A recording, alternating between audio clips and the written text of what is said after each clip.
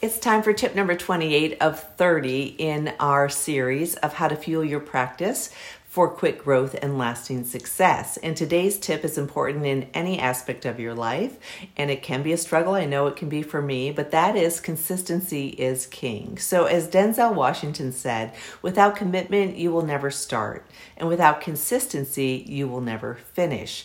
Ease is a greater threat to progress than hardship. We learn from the things that we go through, and we've got to go through some of those hardships. And granted, running your practice is full of challenges. So in order for you and for your team to overcome these challenges, you need to be consistent in everything that you do. Now, I know everything is a broad word, but really we want to be able to take a look and recognize what is working well and do more of that, of course. And then, of course, recognize what's not really working well and being willing to take the steps consistently to make the corrections so that you don't have that frustration of feeling like you're going through the same thing over and over every day, putting out fires every day. So we want to recognize what causes frustration and make the changes to alleviate that frustration.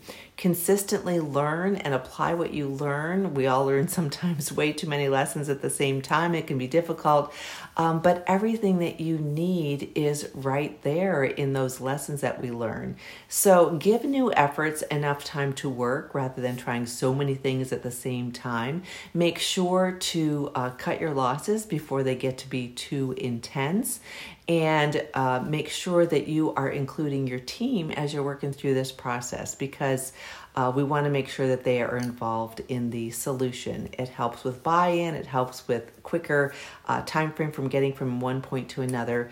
But know that if there's something doesn't feel right or you're spending a fortune without results, it's time to stop doing that.